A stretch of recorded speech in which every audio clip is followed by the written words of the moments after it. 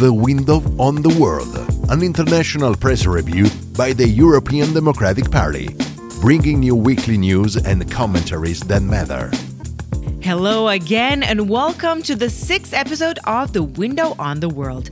Today is Friday, 15th of April, and in this podcast you will find out more about the latest updates on the Russian-Ukrainian conflict, the result of the first round of the French presidential elections, the fine received by the English Prime Minister Boris Johnson, and the resignation of the German Minister for the Family. And as always, we will present to you with the best editorials and opinion pieces on the French elections and the relationship between the war in Ukraine and the media.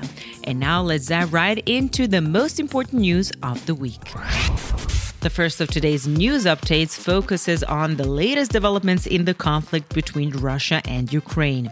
The war in Ukraine continues to claim victims and create refugees. According to the latest data from UNHCR, more than 4,600,000 people were forced to leave the country. Another worrying figure is the one provided by UNICEF on Ukrainian children. The agency reports that almost two-thirds of the 7.5 million Ukrainian children have been forced to leave their homes. Now let's move on to a recent diplomatic incident which occurred between Germany and Ukraine.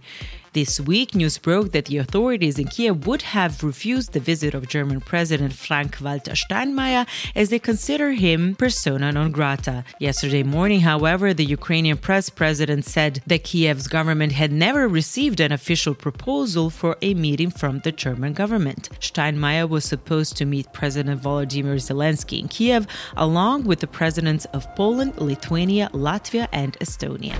Moving on to news from various European countries, we now look at the results from the first round of the French elections, which were held last Sunday. The ballots rewarded the two candidates favored by the polls, current President Emmanuel Macron and far-right candidate Marine Le Pen of the National Rally Party. Macron and Le Pen earned 27.84% and 23.15% of the votes. The two candidates who won the first round will be competing in the runoff vote, which will take place on April 24th. The challenge of the two candidates is now to try and attract the votes of the other candidates from the first round, particularly those of Jean-Luc Mélenchon, who obtained 21.95% of the votes. Macron and Le Pen will face off in the days leading up to the runoff in a live televised debate on April 20th. Now let's go outside of the European borders and into the United Kingdom.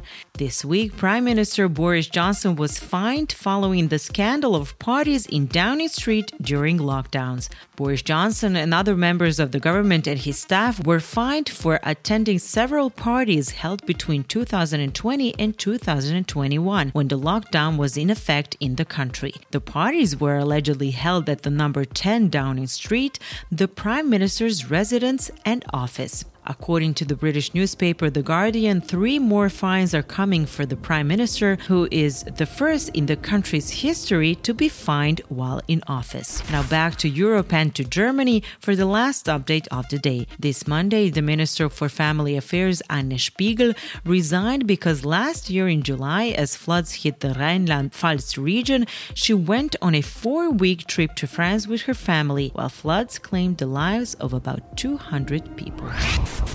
Now we move on to today's editorials. In the first opinion articles of the day, we will find out how the French election result was viewed from abroad. We begin with the German newspaper Süddeutsche Zeitung. For Stefan Ulrich, the election results showed how radical parties are gaining more and more support in French politics.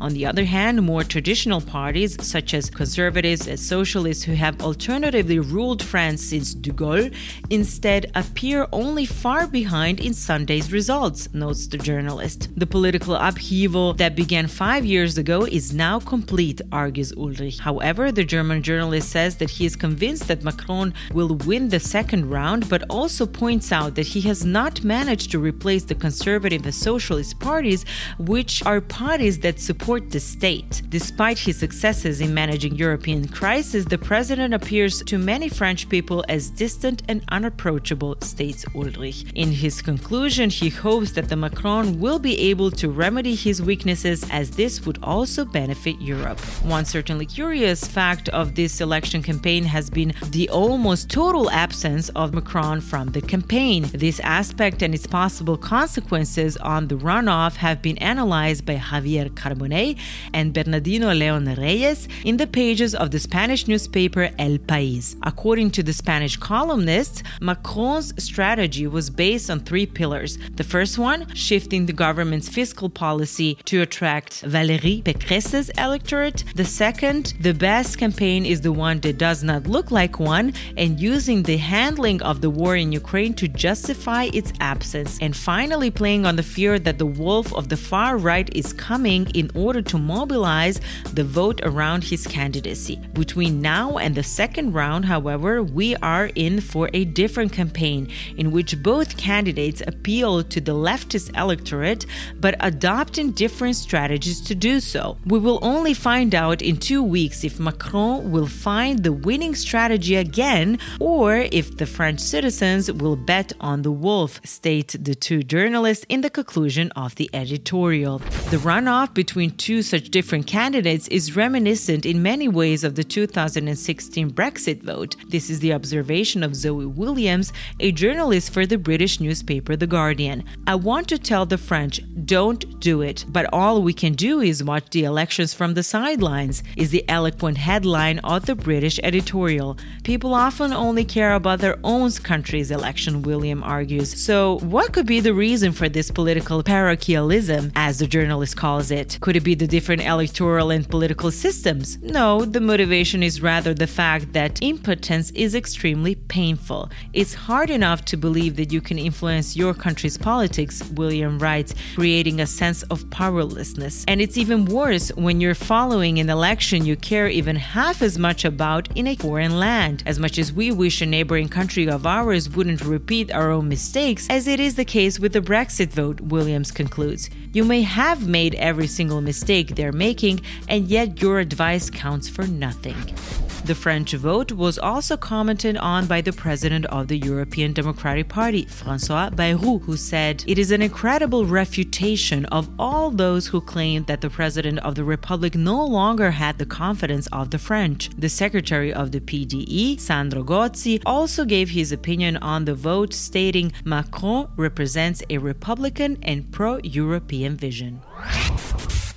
The second round of the comments of the day will focus on the relationship between the media and the war in Ukraine. "Truth is the first victim of war" is the title of Colette Brackman's editorial, which appeared in the Belgian newspaper Le Soir. How can we inform ourselves about the broader context and maintain independence in the field so that our testimony is of value, the journalist asks. One must first study the history of peoples and countries so as not to land in unknown territory, Brackman argues, and then set aside all the knowledge gained to prioritize the details seemingly insignificant, which will take their true dimension only much later, says the journalist. The reporter in the field places himself on the same level as the men, with journalists giving voice to the ignored victims and their suffering. Like a tailor, the reporter in the field weaves threads that perhaps will then arouse empathy, solidarity, trying to stay as close as possible to reality and to tell it. Fake news is also a new enemy of reporters, states Brackman. To fight them, journalists must multiply the sources, comparing them, including those of the adversaries, and then going to see on the spot, the editor concludes.